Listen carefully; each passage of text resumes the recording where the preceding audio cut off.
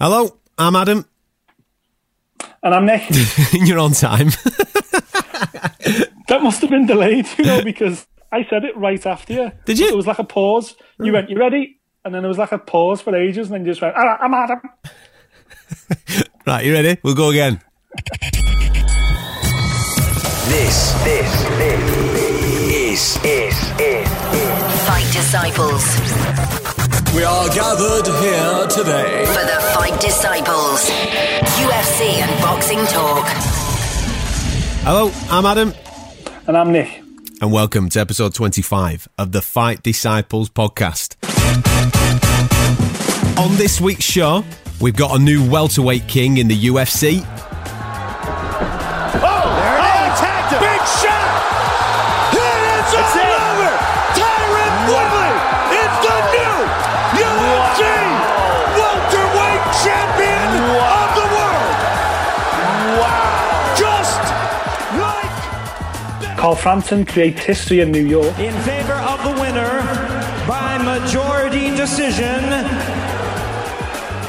and the new WBA featherweight champion of the world, the great Irish champion, Carl the Jackal Frampton. And this guy's brother is back in the UFC. Hey, I'm not surprised, motherfuckers. You're listening to the Fight Disciples podcast. Before we get cracking, I saw that you were moonlighting last week, hanging out with your mate, Tony D. Oh, yeah, Big Tony. Yeah, we got in the studio. It was great. Good to catch up with him. I haven't seen him for ages. Old friends, giving each other a cuddle. I'll tell you, I go on my holidays, and what do? You move somebody in straight away. No sentimentality here, is there? Straight in, lad. Definitely not, no. Bizarrely enough, Tony was the first boxer I ever professionally interviewed when I first started in weekly newspapers in Merseyside back in the day, and I'm talking back in the day now in the 90s. Tony was the main man. I went round to his house and spoke to him after he'd just come back from winning the Junior Olympics in America, so life went full circle last week, mate. You missed it. How's his leg? It's all right, yeah. He's got a pretty ugly scar on there and stuff, so I don't think he's quite doing much road work at the moment, but it's killing him being out the gym. Yeah. It's mental, I remember Tony back in the day, when he was British champion and when he was, very much on the up, if you like. He's in the, even he accepts he's in the twilight of his career now, but certainly when he was in his, rising through the ranks, if you like, he hated boxing. He would never go to boxing. He wouldn't really watch it. He would watch the old stuff and he'd watch a bit of tape on opponents every now and again. But, like a fight on Saturday night, he'd be like, "Oh, did you see the fight Saturday night on Sky?" And no, I didn't watch it. No, I was playing on my Xbox. Not interested. It's mental. But now he's getting older. He's he into seems it. to appreciate it a lot more. Yeah, he's into it a lot more. So, as he pointed out himself, though, he was literally one fight away from getting a European title shot. So, it couldn't. We say this all the time. Couldn't happen to a nicer guy. I hope he does get his chance. And fingers crossed. Absolutely, mate. One of the things that you did preview on last week's podcast was quite a lot of action in the featherweight division. Obviously, in Leeds, Josh Warrington was in action. Then you had the Frampton stuff as well. Now we've got the reaction to all that. I don't know what you made of the Leeds card. I was quite disappointed with it, and I think I'm quite disappointed with it because there's so much potential there for really setting a night on fire. But because certain fighters lack that one-punch knockout power, I kind of leave a little bit deflated, even though there's some fantastic technique. I'm starting maybe with Tyrone Nurse, for example. He looks $1 million when he fights. And it was, on paper, a perfect matchup with Boom Boom. I'd say something, that boy's got some passion, and Tommy Coyle. But because Tyrone Nurse doesn't have that knockout power, you knew full well that it was always going the distance, and that disappoints me a little bit. I like to watch a fight where I think to myself, something's going to happen in a minute, something's going to go. And I always knew that it was kind of going to go the distance. Yeah, it was a frustrating night, wasn't it? Let's be honest. Apart from the main event, there just wasn't a lot of action in there. I don't think there was a single upset on the entire card. The corner that you expected to win won. The one, to be honest, the one fight outside of Warrington Highland, which I had a feeling was going to be a little corker, And I did enjoy that fight, and it was nice to see Josh Warrington put someone away. I'm sure we'll come to that in a minute. Yeah. But the fight I was looking forward to more than anything, I wanted to see Luke Campbell compete as, continue his rehab, if you like, and he did a professional job. Wasn't very entertaining, but he did a good job. Nurse, we just touched on. Your fight, it's difficult with the little guys, really. But the one I was really looking forward to was Dillian Whyte versus David Allen. And the only reason being, David Allen talked himself up so much in the build-up to that fight. Yeah. He was telling us... that he boxed rings around Anthony Joshua. Yeah. And all that. And I was like, fucking hell, I'll have a piece of this guy. I thought, well, if he's got the balls to go out and say, I bash up Anthony Joshua in sparring, you wait and see what I do to Dillian Whyte. I was thinking, shit, okay, yeah, this guy could be the business. And didn't turn up, man. He didn't throw a punch. He was just a huge punch bag. You know what I mean? I was thinking to myself, the ref's got to stop this in a minute, because fair play to him, he does have a chin like granite, but you know what I mean? You can't. Your first line of defence can't be your face. That just, you know what I mean? You've got to chuck something back. And Dillian Whyte was just whacking him for fun. Fair enough. Yeah. He's hard as nails, and he couldn't take him out of there, which maybe, I don't know how that looks on Dillian Whyte, but the fight was so one-sided, and it was like at one point you're thinking, come on, Red, just call this off, because there's no way the kid can win from here. Exactly, and to be honest, if that David Allen is sparring with Anthony Joshua, the only reason he's sparring with Anthony Joshua is, as you just pointed out, using him as a punch bag. Because most guys, he probably has to pay sparring partners a fortune to get in there with him, because he puts them away so often. This David Allen's obviously just a bit of a punch bag and puts himself in harm's way, and he's... I don't know. I was just so disappointed because of the build-up. I'll be honest, hands up, I've not really heard of David Allen before. No. When this fight got made, I thought, all right, okay, checked his record. All right, okay, yeah, this guy. And then he sold it. He sold the fight to me during the press conference, during the build-up, because of what he said he would do. And for him not to turn up at all, that was it. That really peeved me off. But thankfully, I thought the main event on the night made up for it. So yeah, surprisingly, because I've never been... I think I've said this previously to you, that I'm not the massive fan of Josh Warrington. Now, one thing that I like about him is that he has that Ricky Hatton thing about him, whereas they come out in their droves. He's got that... It's the football mentality, I suppose, behind him when he's fighting in Leeds. They pay the money, they come and see the boy, he's well supported. If he went to Vegas, he'd take a boatload over. Wherever, if he went on the travels, they'd take a load, and that's a fact. But when I watch him fight, it's that knockout power that I'm looking for, and I don't think previously, I haven't seen him have it. You know what I mean? Most of his fights go the distance. He's busy, bags of energy. He's flying around the ring, and you think, yeah, this is really good. But because there's not that knockout power, I think to myself, I'm not really into this, because I know where this fight's going to go. But like you say, he did finish the kid, and you think to yourself, all right, maybe he's growing a little bit. Maybe he's getting a little bit more powerful, even though when you look at the level of opponent, I mean, Allen got put away quite comfortably by Russell Jr. recently, didn't he? And you think to yourself, if you go to the elite levels, I think Josh Warrington might be found wanting. Yeah, and to be fair to Paddy Highland as well, that you could argue really this featherweight division. We'll come on to, I'm sure, with Frampton. It's the best division in British boxing right now, in world boxing right now, because it's so entertaining. I mean, it's so competitive in there. There's so many guys who are just outstanding, and losing to Gary Russell Jr. in the fashion that he did, that's no shame on Paddy. No, not at all. He's elite. For me, Russell Jr. is the best, yeah. Yeah, he could well be the best out of the whole lot of them. But, so for me, for Warrington to do that was a statement performance from Warrington. That's what he needed. He needed to put a statement out there like that and say to the rest of the featherweight division, I'm here and I'm capable and I can put people away and I'm not just a distance fighter and I bring something to the table. That was a WBC silver or international fight, I think, at the weekend. International, so that puts him in the frame to fight Gary Russell Jr. As we just mentioned then, he's probably the one guy you don't want to be calling out in that. But that said, there's so much intrigue in this division now anyway because of the other champions that are knocking around. Opportunities got a knock for Josh Warrington because what he brings to the table is he's just been in probably the best performance of his career in his last fight. And as you just pointed out, he probably puts more bums on seats than the rest of this division can do. I almost said together then, that's not true, but there's a lot of guys in this division. Well, for instance, Lee Selby's an outstanding world champion in my opinion. And, when he was a little bit more active, I was saying he's the best featherweight in the world. The fact that he's not as active as some of these other guys and you're only as good as your last fight and, when was his last fight? It was so earlier this year. He had one fight this year, only 2 fights last year. He's just not busy enough. And, for me, it's like he doesn't sell a lot of tickets in Wales, as we know, which is why he has to travel. So the Warrington fight for him makes perfect sense. Up in Leeds, Ellen Road, it's been talked about apparently. It's just whether they might have missed the boat now because the football season's about to start. I don't know. I think that is Warrington the fight. Is in the mix. Yeah, Warrington is definitely in the mix now. But is he only in the mix with Selby domestically? Because with all due respect, Selby's now probably going to start chasing Frampton, and he was in the crowd at the weekend to watch the Frampton fight. The bigger money for Selby, no disrespect to Warrington, would probably be Frampton, because Frampton is huge right now. What he did at the weekend, I mean, that is serious history making, to go to New York City, to do what he did against Leo Santa Cruz, one of the pound for pound best in the world, to become a 2-weight world champion, to create history for Irish boxing. He is a big, big deal right now. I don't think he fully understands how big of a deal he is. If his next fight is in Ireland, you're going to sell that out 10 times over. Yeah, if it heads to Belfast, I think that's the only chance. That's when Lee Selby could get a shot. Yeah. Chance. That's when his opportunity could knock.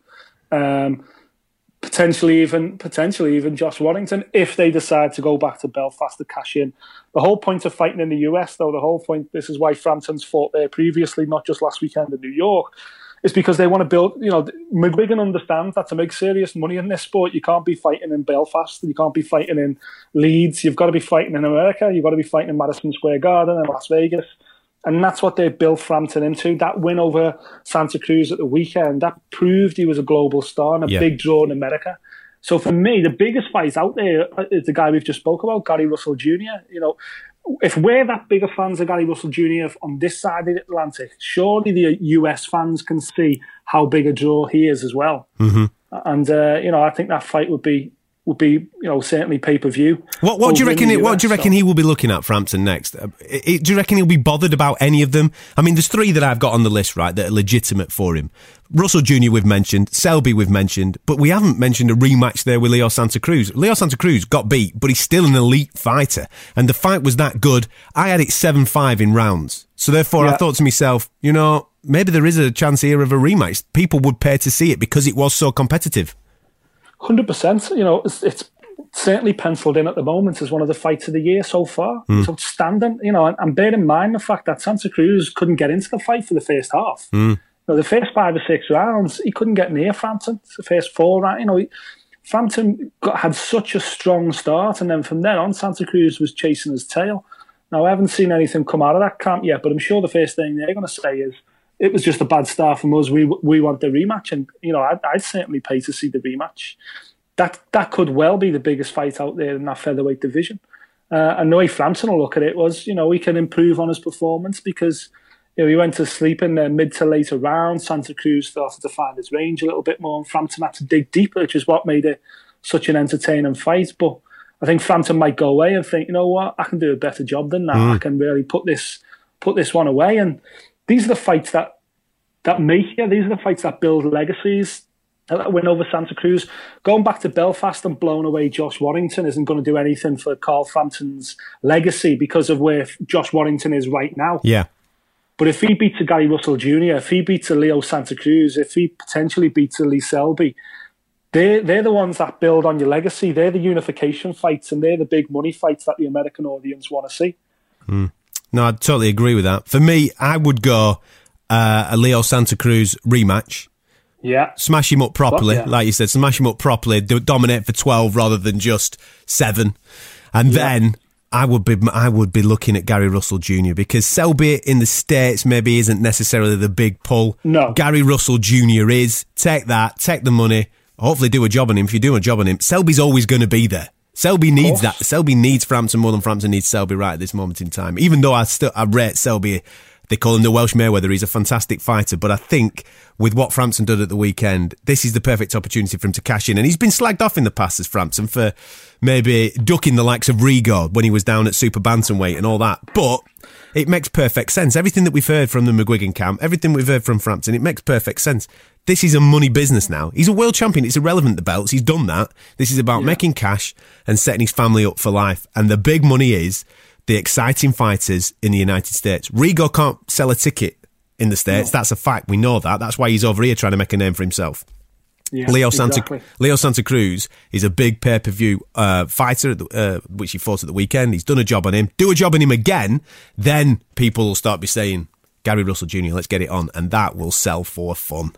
The reason I like the Santa Cruz rematch especially is the fact that Santa Cruz, as we know, like Frampton, was a super bantamweight champion that moved up to featherweight for whatever reason. Speculate however you like, but he's basically a natural super bantam that's built himself up into a featherweight, whereas Gary Russell Jr. is a full-blown featherweight. He's big at that weight. He's certainly bigger than Santa Cruz. To be fair, Frampton's a big boy, and I think he struggled to get down to 122. Yeah, well, he's built wide, isn't he? He's quite stocky for his size, but he's certainly not tall. And hazard a guess, Gary Russell Jr. is certainly taller. Plus, Gary Russell Jr. is a southpaw as well. Yeah. So that just adds a second element to it.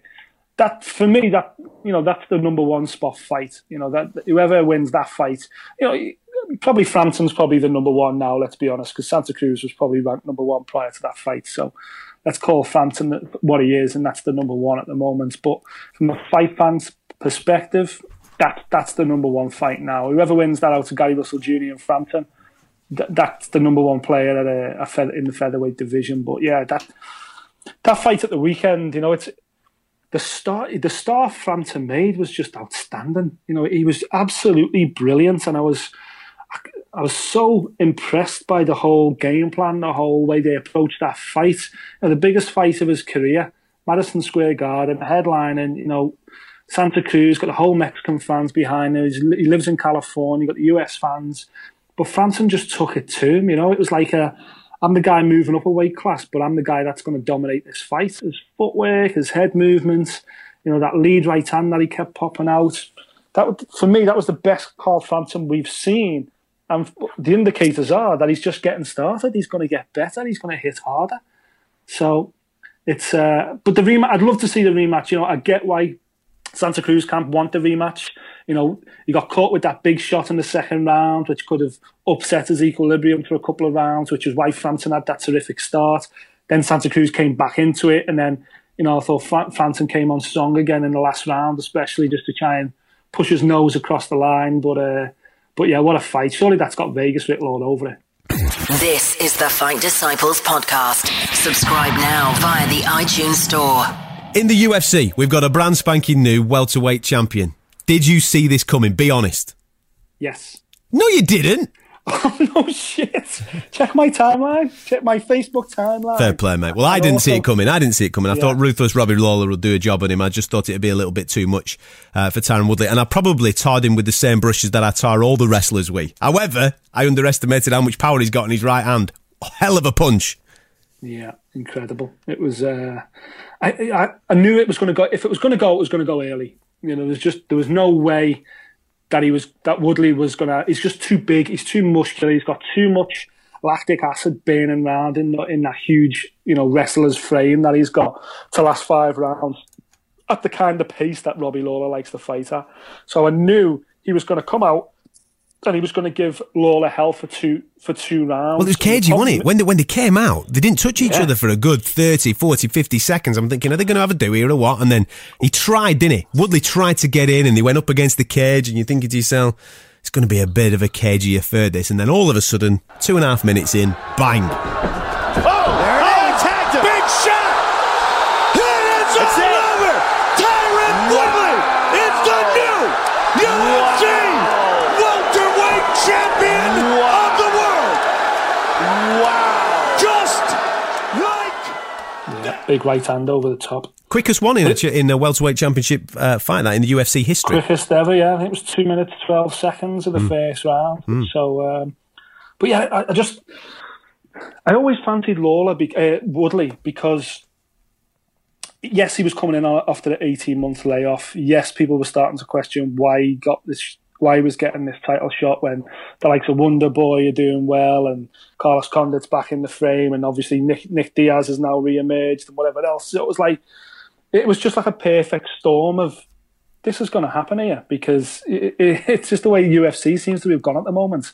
belts changing hands left, right and centre, all these crazy stories floating around, these titles. And, don't forget, these two are guys that have trained together. These are teammates at American Top Team in Florida.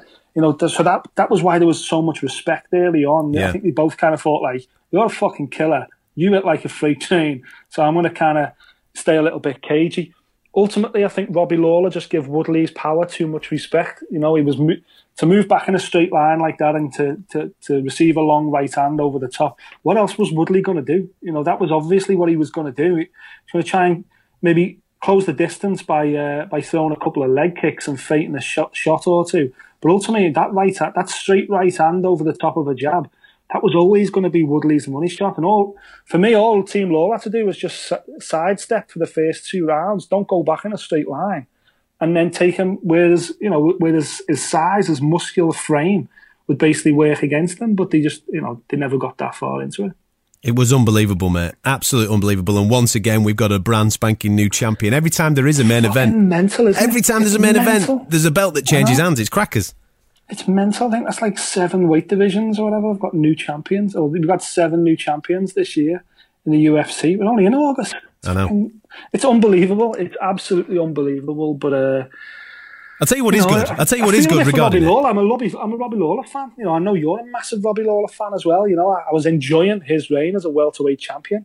But from a fan's perspective, I fucking love the fact the belt's changed hands. No, absolutely. Well, the best thing about this is now, right, is because it just seems that there's a lovely little story now, right, riding around in the UFC. Let's go back 18 months.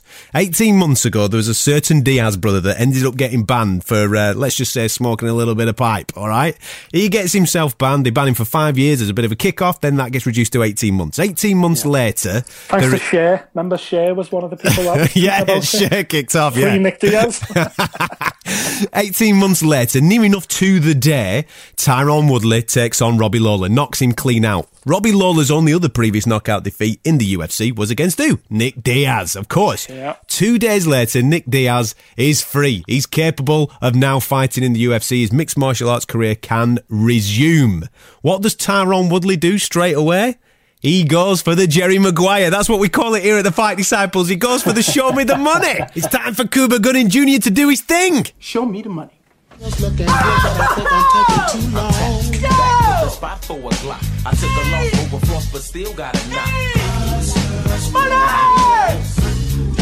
Oh, Jerry! Does that make you feel good just to say that? Say it with me one time, Jerry. Show you the money. Oh, no, you can do better than that, Jerry. I want you to say it what you would mean it, brother. Hey, I got Bob Sugar on the other line. I better hear you say it. No. Show you the money. Not show you. Show me the money. Show me the money. Yeah. Louder. Show me the money. That's it, brother, but you got to yell that shit. Show me the money. I need to feel you, Jerry. Show me the money. Jerry, you better yell. Show me the money. Nick, I want your ass and I want it in 21 days at the UFC 202. I'll tell you something. Yeah, exactly. It might not happen at UFC 202. It might be too short notice because obviously Diaz's younger brother, Nate, is taking on Conor McGregor, part 2 of their escapade. It might be a little bit too short notice, but Tyron Woodley has laid down the foundations now. He wants that fight, and rightfully so. He's the champ. It's all about the dollar now. Everybody will pay big money to see Nick Diaz back in there, probably in the top 3 welterweights of all time, would you say? Well, you can say it. I'll say it then. Lawler's obviously my main man, but I'll go with Nick Diaz being in the top 3. That people are going to pay money. They are going to spend the hard-earned cash to see the new champ take on the boy who's after retribution. That is a big, big money fight. Tyron Woodley can retire beautifully, and what a fight that will be for the fight fans. Well, yeah, and Tyron Woodley's not daft, obviously. He realises that he's worked so hard to get to this world title belt. He wants to cash in now. And, we've spoke earlier on this show about being a draw and, being a ticket seller and how much value that brings to the table. Woodley on his own isn't necessarily the biggest ticket seller at welterweight, and certainly isn't Stephen Wonderboy Thompson. But Nick Diaz is. Fucking George St. Pierre is. Yeah. And if Conor McGregor does get revenge over Nate Diaz in a couple of weeks' time, you better believe Woodley will be fucking quite happy to fight Conor McGregor at welterweight as well. Imagine if they pull it off. Imagine if they can pull it off. UFC 202, both the Diaz brothers on that bill. It's certainly not impossible. You know, it's not like Woodley's hurt. He only fought for 2 minutes and 12 seconds. Yeah. So he's only got a grazed knuckle. Yeah, exactly. So Woodley's obviously gained. The thing with Woodley as well, he's not daft. Woodley knows he's got to get another fight in quick because Woodley's already signed up to film the latest Spider-Man movie. So he's got a bit of a side. That's why he was out for 18 months. He was out for 18 months, not because he was suspended or injured, but he was making movies. He was in Straight Outta Compton. Yeah. He was in some Bollywood action movie. You know, he's got a decent sideline in the movie business. So he's actually filming. I think he's filming right now. Actually, they're filming Spider-Man Retribution or some crap. The latest Spider-Man movie, anyway, and he's in that right now. So he'll be looking to have another fight before the end of the year, before he gets tied up in more movie kind of roles and stuff. So listen, that Nick Diaz fight is fucking not out of the equation. But one thing the UFC are going to have learned pretty quickly, certainly with Nate's last performance, is the Diaz brothers won't fight for free no more. The Diaz brothers want to be paid because Nate Diaz, I'm telling you now, Nate Diaz will be getting a lot of money to fight Conor McGregor in a straight rematch. A lot of money. It may not be Conor McGregor money, but it'll be fucking the best paycheck of his life.